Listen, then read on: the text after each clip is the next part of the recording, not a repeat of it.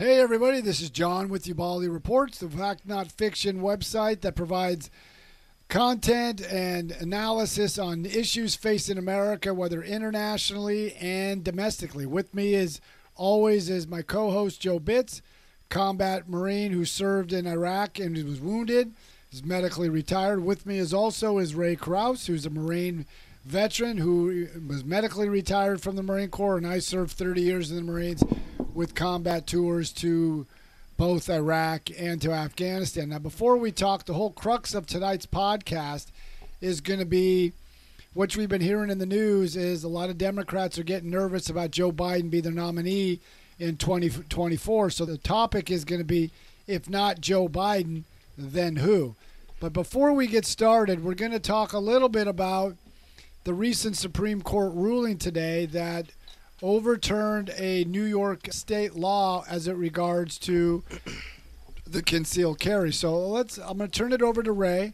Ray will give you a little brief, and then we'll kind of discuss what the Supreme Court meant by this ruling. So Ray, give us a little insight about that ruling. So basically, New York State, they came across a bill a couple years ago, actually, that they pretty much said that the Second Amendment stops at your door.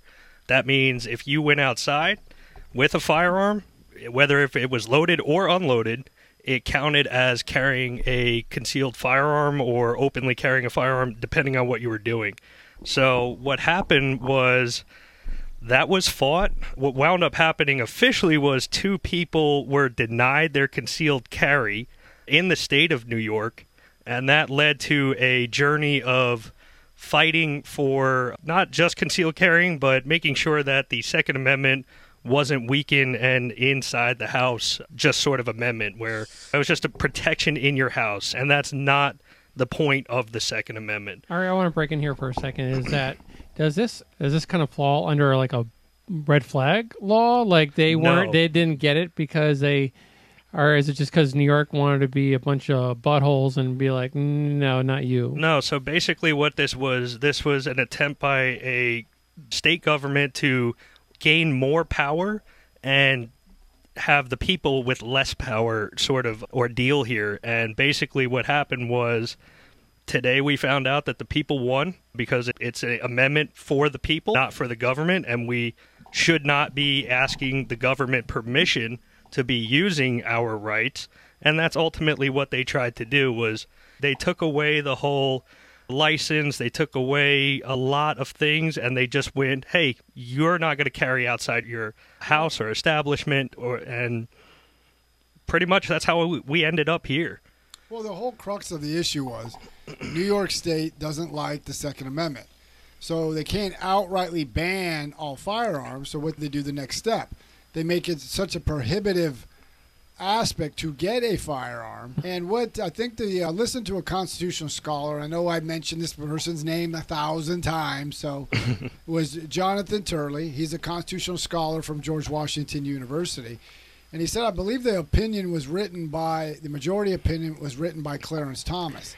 And what Clarence Thomas said, the Second Amendment is a right on equal footing as the First Amendment and the Fourth Amendment and other amendments in the Bill of Rights, meaning the Second Amendment cannot be diminished or to the other rights. So if you have the right to assemble, the right to free speech, the right to a freedom of the press, you can't, as a government, say, oh, I don't agree with that, so we're going to make it harder for you to conduct free speech. We're going to make it harder for you to assemble. And that's how they ruled with the Second Amendment, because if you look at the amendment, the Second Amendment says a well-regulated militia, then it stops, and then it goes, but the right of the people to bear arms shall not be infringed. That same verbiage, the right of the people, is also found in the Fourth Amendment, where it says the right of the people shall not be infringed in their persons, place, papers, and all that stuff. Yep. So that's what the courts ruled on. You can't diminish a right that is fundamentally in the Constitution. So we are getting a little bit of feedback on TikTok with CarriageJazz142, who's saying that it's not about the power. We don't want your effing guns over here. Go live in Florida. And when it comes to maybe states' rights, I can maybe agree with her on that. Like if New York State wants to try to do this, but this is what happened, and this is what it came down to. And maybe Kara can maybe elaborate, like where she lived. I bet you people from New York State are more wanted this to go through more than people maybe in the city. Well, it'll be interesting because in New York, they're doing, like, at least the governor of New York, Kathy Hochul, is they're doing everything to limit the exercise of the right to bear arms for law-abiding citizens.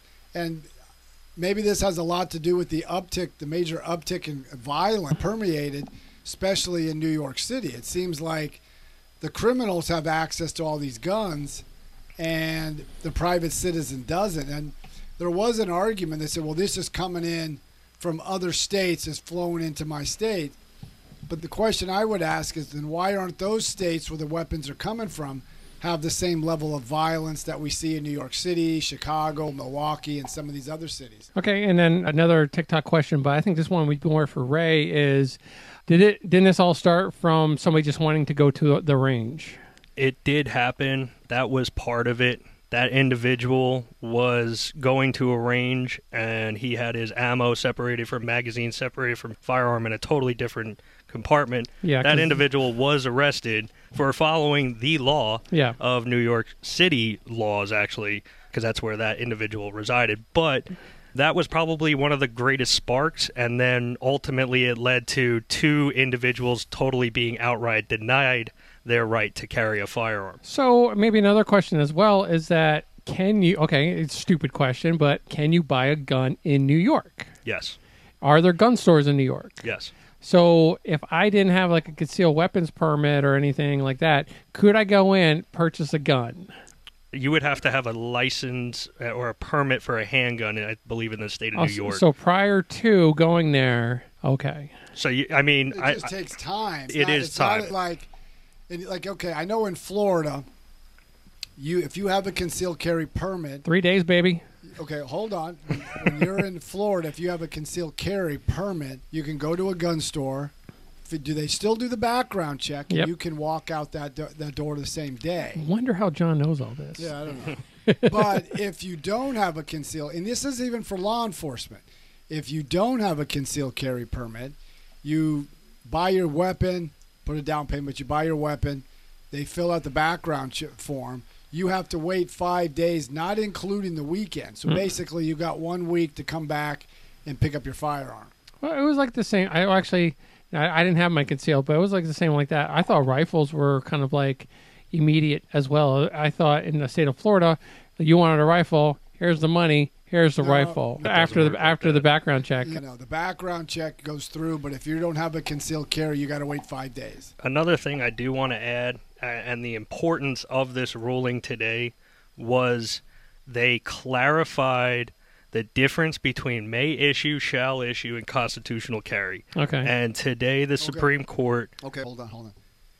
Spell that out again for our listeners, just so everybody knows what you mean by E. I was actually going to explain it. Okay. So what a may issue is you have to bring evidence to a court, you have to present it in front of a judge, and you have to ask permission from the government, basically, to exercise your right. And that is totally against the entirety of the Second Amendment, and that's why they moved everything to actually shall issue. And shall issue is as long as you are in good conduct, in good standing with the law, you're not a convicted felon, you haven't done any domestic violence or none of that, you've passed your background check, a shall issue state, they issue you a permit to carry. And then you go about that, you renew your license every whatever the years are in that certain state. That's a shall issue. Now, constitutional carry is there's no permit. Correct. There is nothing. You've passed the background check. You're good to carry. I know some states are going to that. I can't remember which states there are. We have half of the country now. 25 states in this country are officially constitutional carry. There you go. Well, I know when this will come out, and this is what we'll ducktail into this one. Real quick, is constitutional carry open carry? States kind of different. It does vary state to state. Are we constitutional carry in Florida? Not yet, but DeSantis is looking to do it. So once we do, and that kind of pushes us over the. Do we need 51 or 52, or do we need 26 or 27 states in order to make it a federal? Oh no, that I don't know. I really don't know. I could find out. Of course you can. Yeah. But I think it's more or less discretion of the state government. Correct. They defer that a lot to the states. That's the whole thing with the. Like how they should all issues, except for like. My biggest question on that would be, since we use concealed carry permits down here to kind of get by that 3-day waiting period, if we move to the constitutional carry, are we all going to have to wait the 3 days? That I don't know. That's something that'll have to be answered. But in dovetailing to the topic of the podcast that we said at the beginning, now President Biden was obviously against this ruling. He talked about violence and all that stuff. But the reason why I'm dovetailing, or at least moving into that realm, there have been publications from Democratic media outlets like the New York Times, the Atlantic, and they've been pushing out information or stories that President Biden should declare that he's not going to run in 2024, especially after the midterms. There's many political experts and governmental experts or whoever, all the experts are saying that there's going to be a red wave if nothing changes between inflation and gas prices, which we don't expect them to change anytime soon. So yeah, go ahead. So the question becomes, should Biden run? And if he doesn't run, like David Axelrod was the political advisor to Barack Obama, he said President Biden shouldn't run because of his age, among other things, and it's time for a much younger person. So the question becomes, who? So I'm kind of like maybe seeing in like a future-wise, I think we're about to have like maybe a kind of civil war, but almost like rooting for your team, where we're going to have like California versus Florida here, and like the next election when Newsom wants to kind of step up to the plate and try to take the reins from President Biden, and then DeSantis is like, oh, no, you don't. Well, but see, the only thing I disagree with that, with Newsom, and David Axelrod, he made a comment that one of the leading contenders should be Gavin Newsom of California because he's young. He's about 53 years old.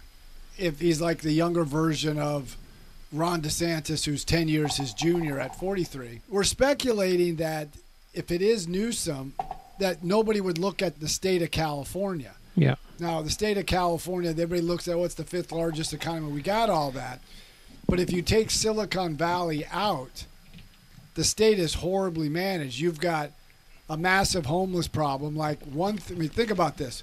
Over 30% of all welfare recipients in America are in California. Yeah. The vast majority of the homeless population is in California. Now, people could say, well, they got the biggest population, but they have the highest poverty rate.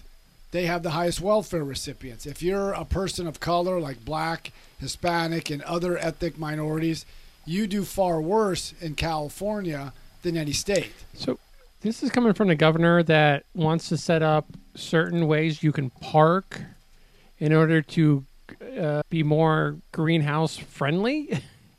Is this the kind? We did a podcast a while ago. It was called Biden's America, because if you want to know what Biden's America would look like, just go right to California. Exactly. Now we have Newsom, who would be the governor of California, and then you're just getting it again. And okay, where I want to see is how we got to this point. The Democratic Party is really in a bad position, unseen, I would say, since, if you look at history, they probably looked at where the Republicans were after Franklin Roosevelt won his first term. They were demoralized. They got destroyed in the election. The Democrats captured a supermajority in the Senate and in the House. And the reason I say go back to that period, because in 2008, when Hillary Clinton ran against Barack Obama and she lost, Barack Obama, when he became president, made her Secretary of State.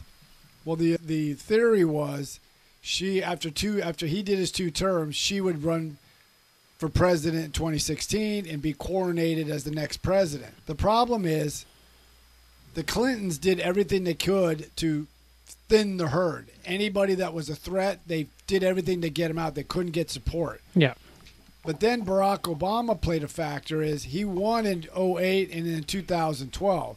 But when his name wasn't on the ballot in 2010 and in 2014, his party got decimated at the polls. He lost after 8 years statewide, nationally. They lost well over, I think, 1,100 to 1,200 seats. So you build your base at the governor's level or at the U.S. Senate level to get that name recognition. Yeah. So then you go into Trump, and Trump defeated Hillary. So that was like, outsider. Crap. Now the other thing is, like David Axelrod mentioned, Gavin Newsom. Well, Gavin Newsom's a very progressive. Then you got these other progressive governors like Governor Whitmer and what do you call it? Again, then you have Governor Hochul in New York and others. They shut down their economy. Their economies did far worse, especially during the pandemic, than what happened in Florida, Texas, and other states. So they're going to have a hard time. And then in 2024, they're going to have to run on their record.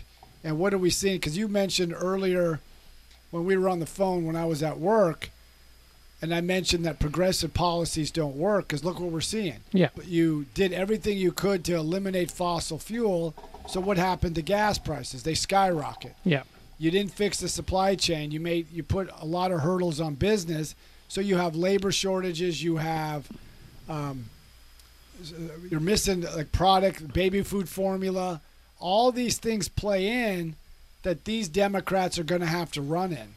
And I asked you, which I think would be a valid question, is you said they don't work, and I'm like, but could they work? Is there a way they can maybe force it, or almost like shoving a square peg in a round hole? Is there something they can do to make this work? I think that's a valid question, because if it doesn't work, why implement it in the first place? Because they have this ideology, that's the way to go. And right now you're going to see you mentioned a civil war between Florida and just California. On paper. No, I know that, but when we talk about civil war, we're talking about fighting back, not armed conflict. Yeah. So everybody knows that. We're not advocating that. But when you talk about a civil war, I think there's going to be a civil war inside the Democratic Party, because the Democratic Party was pushed over and taken hostage by the progressives. So when they go to the ballot box, or at least the voters do, we've already seen it last year. Glenn Youngkin won in Virginia for a state that won 10 points for Joe Biden only a year ago. Yeah. Phil Murphy in New Jersey almost lost his state by just a percentage point or two, and that state won 16 points for Joe Biden. So you start and then you have what happened down in South Texas. There was the first Mexican-born citizen individual. Her husband's a border patrol. And she won in a district that hadn't voted for a Republican in 100 years since the 1870s. Yeah. So you're seeing Latino vote support for Biden has dropped to 26%. African Americans is down to 67%. Now that may be a lot for some, but when you routinely get 88 into the 90 percentage, that's going to be a major game changer in districts that typically wouldn't be in play are now in. So I do have a question for you, and actually you kind of just touched on it, where we're talking. Do you think these special elections have any indicator on what we can possibly see in November? Yeah. The big indicator is people are more concerned about inflation, gas prices, food prices, their basic day-to-day business. If you go to the grocery store, even though inflation's running at 8.6%, the cost of chicken went up well above double digits. Eggs, cheese, the basics commodity of life. Rent went up considerably. In some places, it's almost inconceivable that you can afford rent. Is the bottom going to fall out, though? Well, I know we had the first quarter was negative GDP, And the second quarter comes out in about the end of July, around the 26th. And right now, some forecasters, economic forecasters, are saying it's 0% growth. If there's a spurt this month, which we had with energy, which we did, I think it's going to be below negative growth. I think we're going to we'll hit 2 quarters in a row, and technically we're going to be in a recession. If not, get those soup cans ready, folks. It's time for a recession. But see, the problem is the president is doing everything he could and doing the wrong thing. Remember when Robert Gates said, and he goes, I like Joe Biden. I think he's a good person, but he's been wrong on every foreign policy issue over the last 40 years. Take him as president. Remember last year he said inflation was transitory. Well, it didn't become transitory; it became permanent. It was COVID. Yeah. Then he transitory. Said, Then he Russia. Yeah. Then he said, COVID. I'm gonna not just defeat. We're gonna destroy COVID. Well, more people died last year than ever before. He missed the 2 COVID variants, and it's all these things that play up into why his negative approval. But the biggest reason is fuel. So Biden always has this thing that says, I didn't see it coming. We couldn't predict this and stuff like that. And I do want to get back into that in a second, but I wanted to just go back a little bit in regards to Biden is doing a lot to try to, I guess, gain maybe a little bit more footing when it comes to the race coming in 2022. He's actually calling out gas stations or owners of gas stations, telling them to bring the cost down because he's accusing them of gouging us. Correct. And I read his national address to the country last night or yesterday afternoon, and you're right. He's blaming the oil companies and he's blaming the gas station operators, and he's putting the blame on the spike hike on Putin's war in Ukraine, even though energy was rising really fast last year. And remember, people need to understand, twice at the end of last year in November and December, he tapped into the Strategic Petroleum Reserve. Yeah, they're trying real hard to get these gas prices down because they know that's going to really affect them in the polls.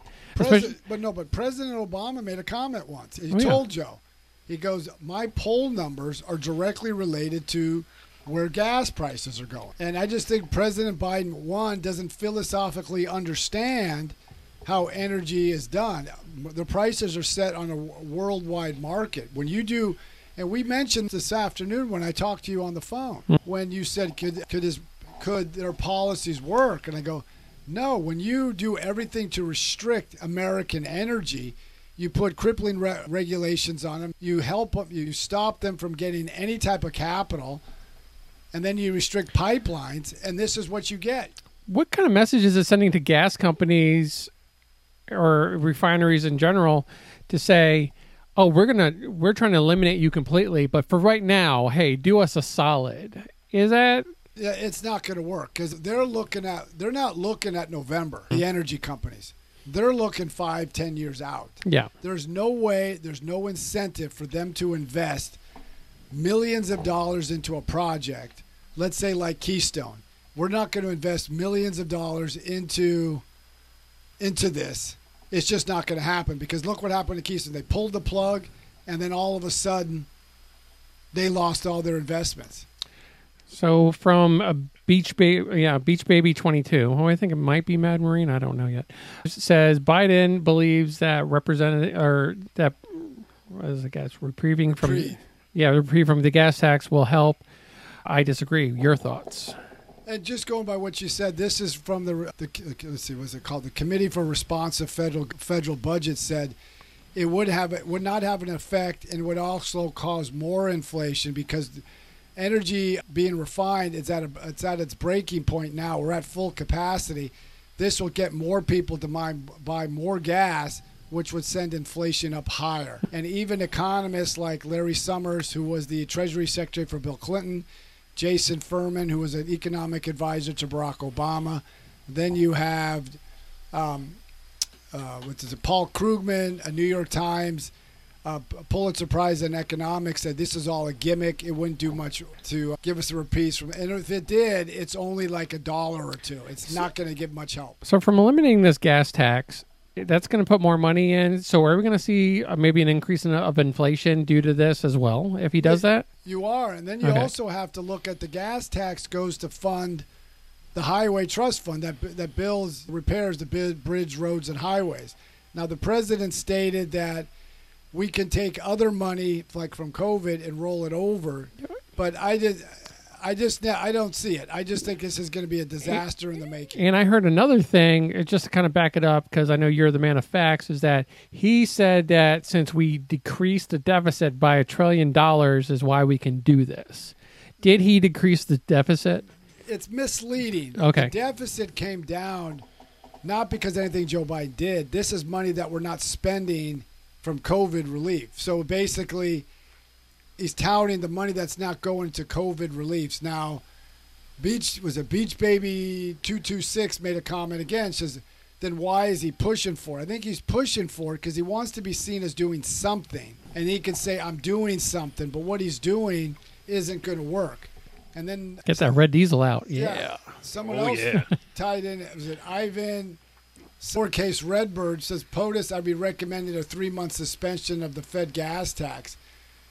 I think the biggest thing he needs to do is tell the energy companies that we're going to do everything to help you get more energy to the market. Now, I think it's this end of this week or today, the Secretary of Granholm was supposed to be meeting with the energy executives in the Department of Energy's building. President Biden is not meeting with them. So if he was serious about reducing the price of energy, he would go up to them. You're meeting in the White House, and the PI, the Association of Petroleum Institute, sent him a 10-page document last week about here are 10 things we need to do to get us energy independent, and he rejected it outright. Then the very next day, he sends a blistering letter calling him unpatriotic.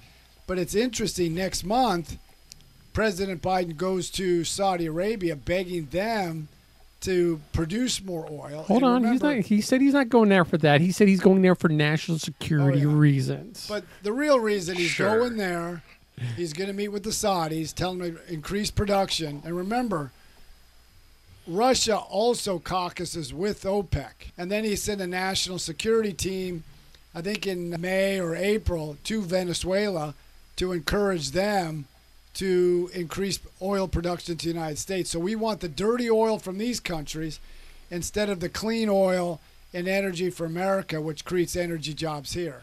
So Bad Baby did kind of chime back with Ivan saying that then the people are going to be taxed elsewhere. What do you think about that? Well, I would have to see how that is content. People are always going to be taxed elsewhere. But the same thing in Ivan Redbird, he said the letter he sent was initially, this was after but that was for the states, though. He was telling the states to take the tax off, too. Yeah, but again, that money that the states use, that goes into their highway trust fund as well. So what replaces that? And then what happens in September when you take 18 cents? Are you going to reinstate it again when everybody got used to it at this amount? At some point, that's not the answer. That's a gimmick, as these other economists said. The biggest way to do it is become energy independent, figure it out, do an Operation Warp Speed to get energy to the pumps and drive down the cost of energy. And the biggest thing that they keep pushing these electric vehicles, I looked it up. The average electric vehicle costs a little over about $52,000 to $53,000 each. The average salary for Americans is probably around $51,000. How many people can afford a $52,000 to $53,000 vehicle?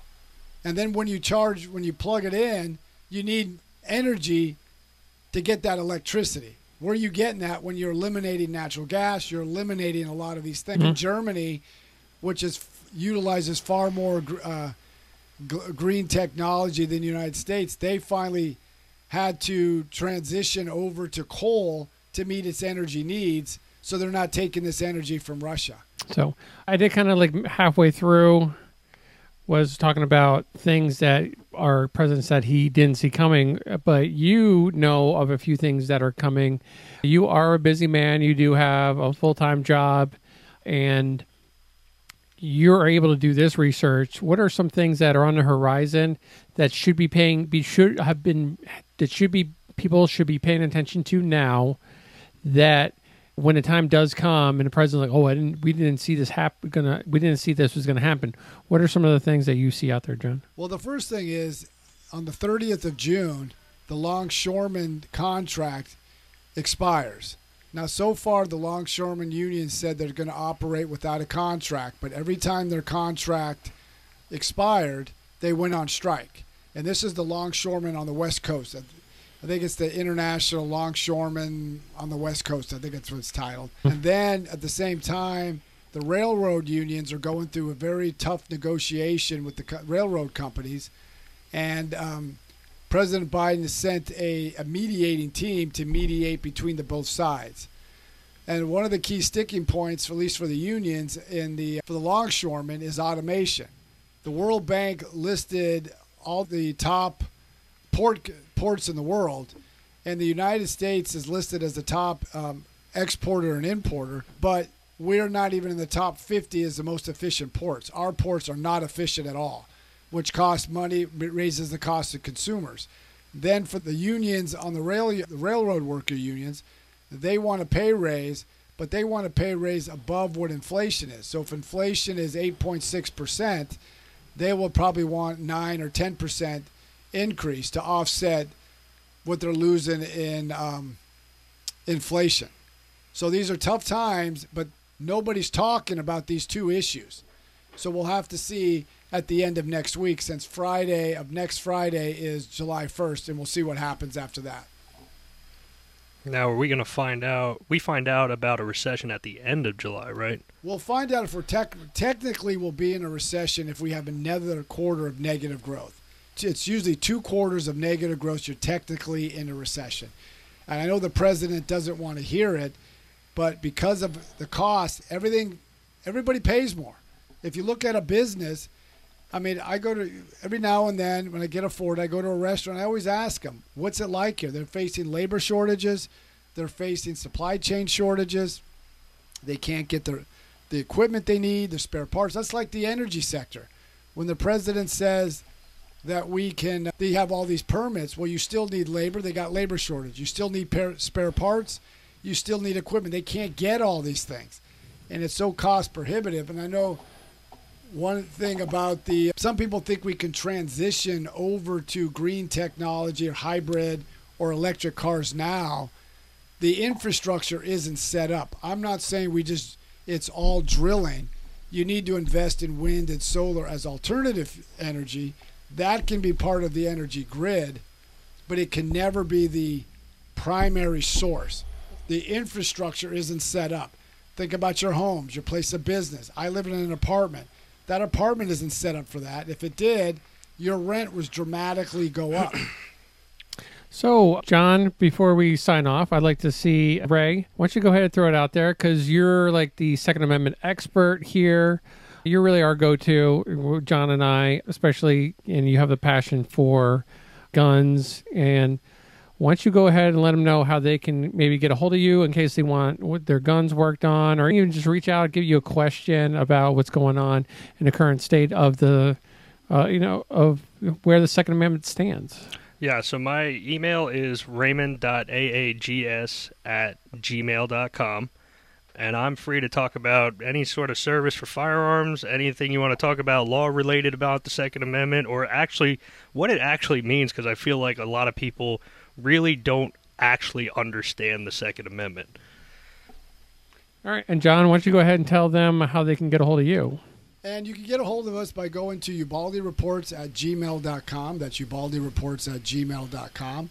You can go to Instagram, Facebook, Twitter, type in Ubaldi Reports. The same thing with TikTok. You can go to TikTok, type in Ubaldi Reports, and we were there. And at YouTube, at Ubaldi Reports from there. And then as we expand this, we're trying to once we get everything dialed in, then we can start bringing in experts on different topics, and that can enhance, at least ask some questions of leading experts in the field, whether foreign policy or domestically, on any topic, and get an answer and go from there. Just keep you better informed. All right.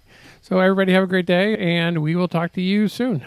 All right, and keep following and listening to Ubaldi Reports.